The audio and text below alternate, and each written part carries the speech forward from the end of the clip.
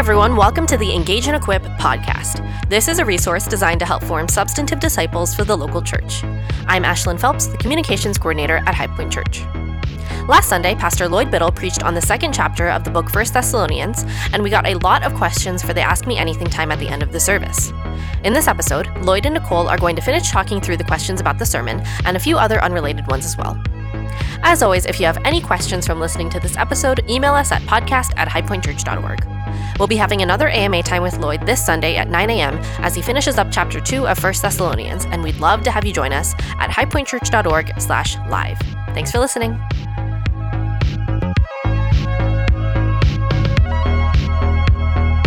Hey everyone, my name is Nicole Kyle. I am the worship director. I coordinate the women's ministry. I'm here with Lloyd Biddle. Lloyd, say hi. Hello everyone. It's good to be with you this afternoon. Is it afternoon yet? I'm getting not close. quite. Yes. Yeah. So Lloyd and I, we were at the church this morning for the service on Sunday, May 17th, and we are now we're following up and recording the Ask Me Anything episode. We're getting to the questions that we didn't get to answer during the service.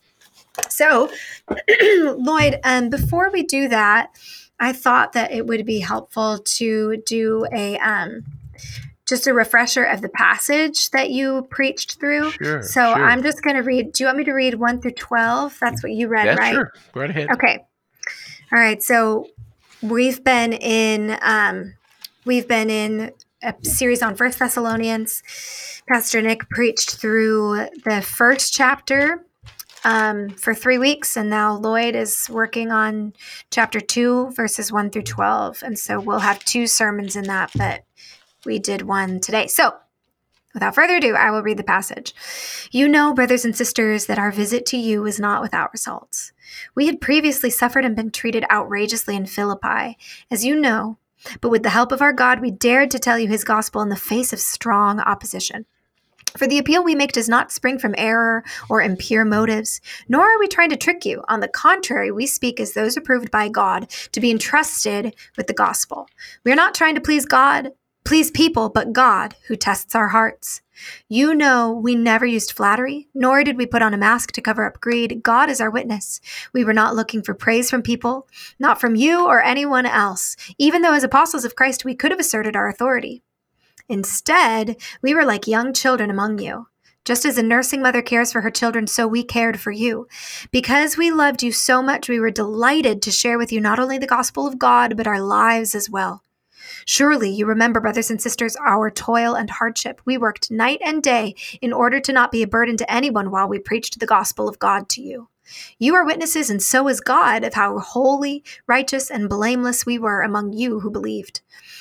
For you know that we dealt with each of you as a father deals with his own children, encouraging, comforting, and urging you to live lives worthy of God, who calls you into his kingdom and glory.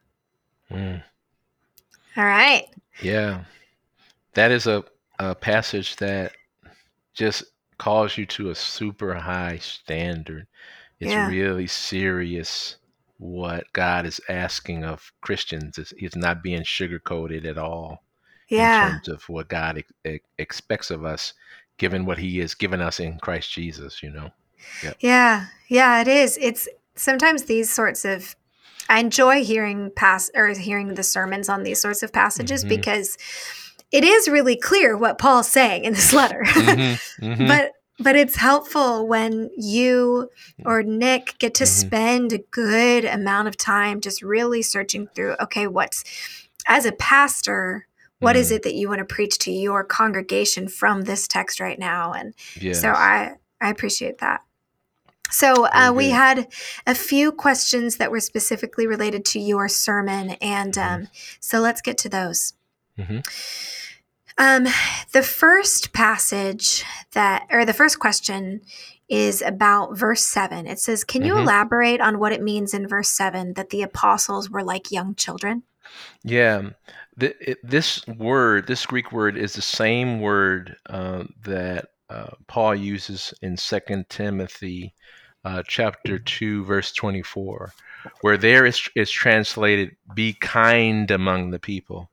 So I think this is a better translation would be to be gentle, that we were gentle among you. And so what Paul is trying to say here is that we weren't harsh, we weren't heavy-handed. We knew that you were new in the faith, and we taught you like tender souls, like a mom who treats a newborn, not like how I might talk to a 30-year-old son who needs a different kind of encouragement. So kindness, gentleness is really a better, I think, explanation of what we want here. It is interesting because in this passage, he says, we were like young children among you. Mm-hmm. And then right after that, he said, he compares just as a nursing mom to a mother. And then later he says, we dealt with you as a father. Yes. So the family is a really clear metaphor here, that how we are to make disciples is that we're to love people like family. I mean, that's a high calling. Mm-hmm. I mean, Nicole, think about how you love your son. Think about how you love your husband. Think about how you love your father. What Jesus is telling us is that's the way you need to reach out to non-Christians and babes in Christ, new Christians. It's that same kind of love that you need to exude. And that is high calling. Yeah. That's unnatural. Yeah. That takes Jesus in order to treat people that aren't our blood relatives as if they are. Right. Yeah. Yeah. Yeah. Yeah. I think I've read a good bit of literature about the adoption community, particularly because that's something a path that my husband and I have pursued. And but there's a good bit of discussion about, like, is that even possible? I mean, there are some people who think like, nope, it's not naturalistic. People who really are more scientific in their what motivates them to make decisions. And they're like, no, right. That's not natural. That's not in line with like doing the survival of the fittest way of thinking. Like, you just care for your young, and it's not possible to love someone who's not your blood the way that you would love someone who is your kin by blood. And I think we see in a lot of scripture in Christianity, and I don't mean to say that Christians are the only people who can and do love others as though they're family, but we do see a lot of ways that we are to relate to one another as family, and that we do believe it's possible to do that. Yeah. And I know you've seen this amongst parents who've adopted children, that, and my wife, her dad adopted her. And I can tell you, I saw it myself. Her father, there was no difference in how he treated Debbie than Karen. And he loved and encouraged and supported and exhorted, sacrificed in the same way. So I know it's possible, and we know it's possible when we think about the saints. Almost all of us can point to at least a handful of folks that we love. The truth be told, we love them more than some of our relatives. Sure. And it's because of what God has done in them, and how we're attracted to that. Yes. Yeah. Okay. So let's shift to the next question. You talked a bit about, this was a similar section of the passage where you were talking about shepherding. Yes. And you talked about shepherding lovingly and with self-sacrifice. This question says, what are your thoughts about balancing self-sacrifice with self-care?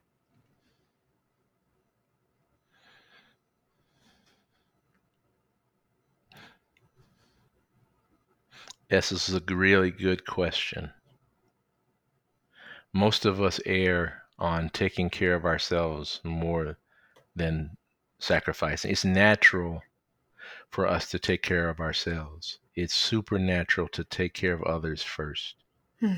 And so I would say that that most of us need to consider, especially when it comes to people outside of their family, whether they are living self-sacrificially like Jesus does, like he does towards us, like he did during his earthly ministry.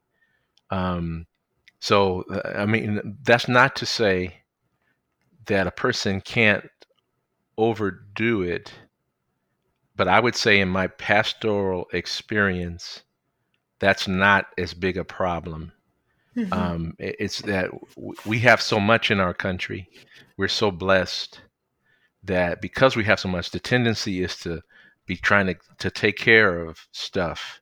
Nicole, I'm moving my house, and I got a dumpster that could carry 6 tons, and I don't have that big of a house. Well, from a world perspective, it is actually kind of big, 2,400 square feet. But from human perspective, you know what I mean? Yeah. So anyway, I filled that dumpster with over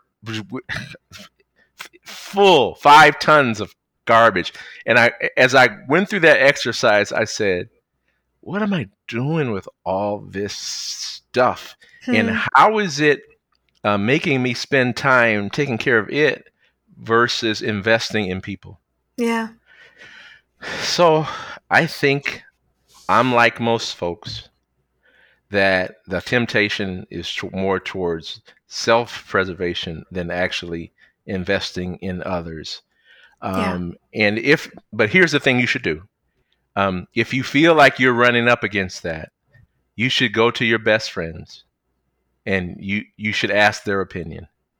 And then ask your pastor. And I think they can give you some confirmation and additional perspective. Nicole, what do you think about that in terms of giving too much versus balance? Right. I think Jesus is a helpful example because it's not like he never took care of himself. That's right. Like he took time away, especially after he did ministry and before he did ministry, to be alone. Yeah. And I think some of those times, I mean, just knowing the nature of humanity, even from just a purely physical perspective, it takes a lot out of you. Like, I don't know about you, Lloyd, but on a Sunday where I don't get to take a nap after church isn't a great Sunday. Yes. Because it takes a lot out of you to serve other people. Yes. And to do ministry. Yes. And so even just from a physical perspective. And I know too, from when Scott and I were living with Nick and Alexi for a season of time, it was the same thing with Nick. He would come home and he would fall asleep wherever he was that afternoon. Because it's so I think we see examples of we should rest, we should take care of ourselves. I mean, Nick and Jill did a really good episode about how to take care of ourselves in the midst of the pandemic. And so I don't think you were saying that we shouldn't do those things. Nope, not at all. We see Jesus exemplify that as well, but we also see the fullest extent of self-sacrifice in him. Yes.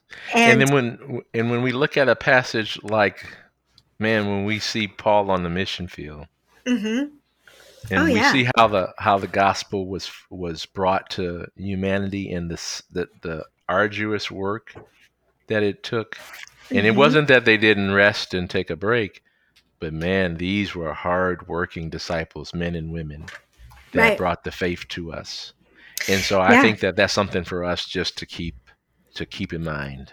Yeah, because I think. I mean, you'll preach more about this text later, but it talks about the toil and the hardship that they endured, and I mean, you and Nick have already shared about some of the context of what they were experiencing. Yeah. But I don't know. I don't know who wrote this question. I don't know what demographic they're from, but it seems like there is a growing movement in at least the millennial generation. Okay. Of which I am a part. Yes. that is all about self-care. And it's all, and I think some of this has stemmed from the growing awareness of mental health. And I think that's a good thing. And I think it has also stemmed in part from a growing awareness of caring for our bodies holistically, understanding that we are embodied souls, that what we do physically impacts our spirituality and impacts our mental and emotional health. So I don't think that those are bad things. myself bent to counseling. I am an advocate for it. And I can tell the difference when I, eat a ton of junk food in a day versus eat something healthy. Yes. However, I think that like many things, you can get carried away with it. And I think personally, my personal opinion is that the self-care movement doesn't have enough accountability to it, and doesn't have and I think that you can get caught in just indulging in yourself and not really being willing to embrace hard work under the guise of, well, that's not good for myself, or that's not taking care of myself, or I'm not going to continue this relationship because it's not good for my personal well-being. And I'm not going to have the hard conversation because this relationship is toxic or something like that. And, right. And so I think there's a lot of factors, isn't there? There's a lot of things to consider.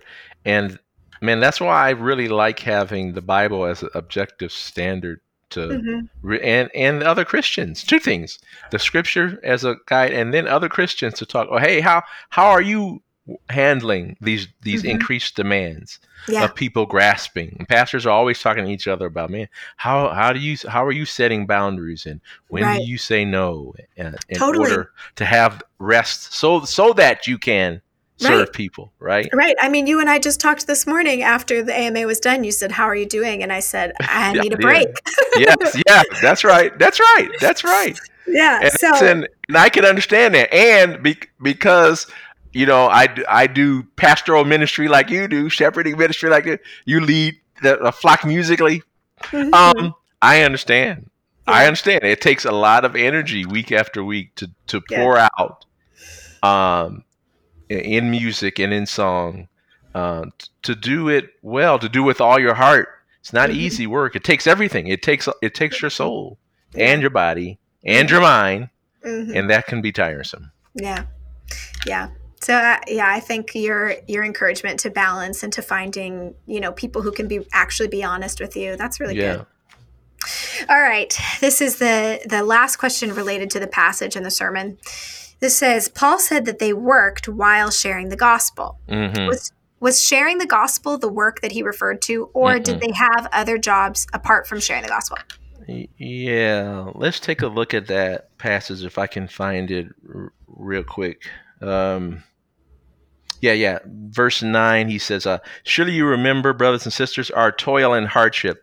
We work night and day in order not to be a burden to anyone, while we preach the gospel of God to you. In other words, he's saying, so that we didn't have to take an offering in order to meet our own expenses, we worked for money to support ourselves, so that we could preach to you without charge. And I think that's one of the things that was so endearing to them, where they saw how hard they worked and how much they invested in preaching. And they were like, these guys are serious about this message. They'll do it for free, right? And talk about inspiration. Yeah. So the work was, as you just talked about, preaching the gospel is work, but it wasn't the paid work in this context. The paid work was, Paul, we know, was a tent maker by trade. Who knows what? It doesn't say specifically what work they did here, but they did something for money. Yeah. Great. To take care of their own expenses. All right. So we've got 2 questions left. These are unrelated to the passage. Okay. So let's start with the first one. Lloyd, how do you counsel someone who was baptized as an infant? How do you counsel them about getting baptized again? Usually I tell them my testimony. I was raised as a Catholic, and so my mom, who herself was a Baptist, had all of her children baptized as Catholics because where she was living, the nuns ministered to her, and all of her children started in Catholic schools. So I was baptized as an infant. The problem was, and I went to church regularly, from as young to all the way to 18 before I went to college. Problem was, I didn't know Jesus. So in my own context, I actually came to understand the saving faith later, after college, And I recognize that that baptism intended something. It wasn't the kind of baptism we see modeled in the scripture, where people believe and then get baptized. We see that in the book of Acts and pretty much moving forward. Mm-hmm. So I talked to them about the nature of their own baptism. Mm-hmm. And then we talk about the evidence. For some folks, they were in a Reformed tradition. They were baptized as an infant. They did confirm their faith at 12 or 13, and so they're very hesitant to be baptized again, another baptism, given the heritage. And I think I understand it, and I'm sympathetic to it. Mm-hmm. And the elders, for people like that, we do talk about that, and we do take that into consideration. But that's the way that I counsel them. Mm-hmm. Was it how significant was that? Was it your parents just throwing some water on you? And if that was the case, then I would say to them, and it wasn't really confirmed by any real confession of faith on my own part, then I would say that you should actually be baptized upon your own profession of faith. That's my particular belief based upon the scripture that I have read. Mm-hmm. But I understand there's other legitimate positions, and the elder board does take those things up and considers mm-hmm. them in terms of people who want to be members at our church. Mm-hmm. We look at that. Yeah. All right. This last question says, what is your opinion on praying to receive Christ? Is it biblical? Yeah, it's an excellent question. Just off the top of my head, I can't think of one example of where one of the apostles or prophets is saying, or hey, let's pray, and then you. But what you do here though, is that you have to confess the Lord with your mouth and believe Him in your heart. Mm-hmm. So the prayer is just a mechanism mm-hmm. to confess Jesus with your mouth and believe on Him in your heart. That's all. But it mm-hmm. is not a prescription. You can just confess Him. You can just mm-hmm. hear the gospel, and you can just say, I believe that I'm a sinner. I believe God is true. Lord Jesus, come into my life via your Spirit. Enable me, empower me to live for you. I mean, you don't. So. But no, there's nothing magical about the prayer per se. Yeah, I think.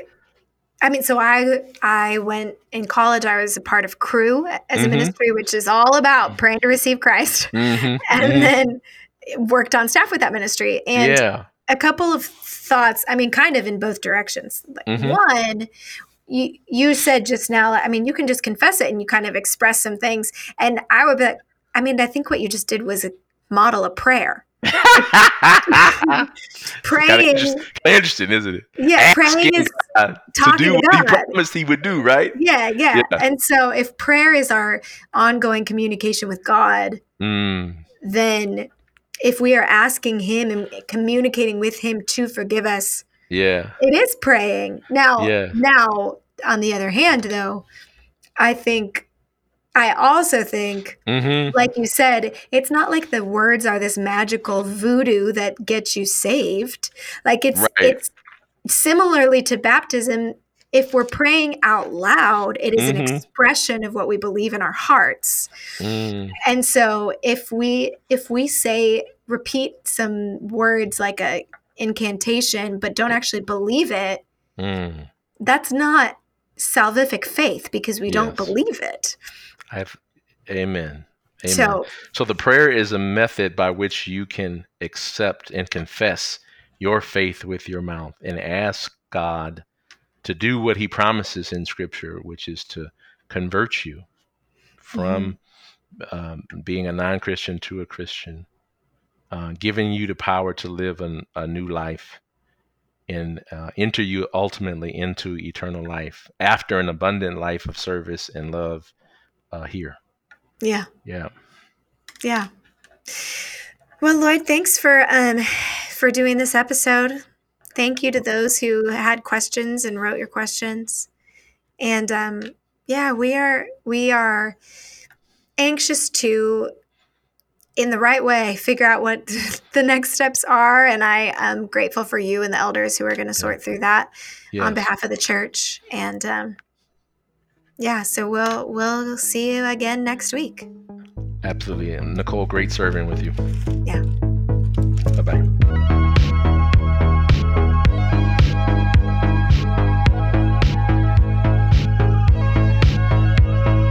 Thanks for listening to this episode of the Engage and Equip podcast. If you have a podcast idea or a question you'd like answered on the podcast, send us an email at podcast@highpointchurch.org. If you'd like to find more episodes, you can go online to highpointchurch.org/podcast. You can also find us on Apple Podcasts, Google Podcasts, Overcast, and other apps like that. We hope this episode was helpful to you as you grow in becoming a more substantive disciple and a part of the local church. If this episode was helpful to you, rate or review us on Apple Podcasts or share this episode with a friend. Those are some of the best ways we have to reach new listeners. Until next time, thanks for listening to this episode of Engage and Equip.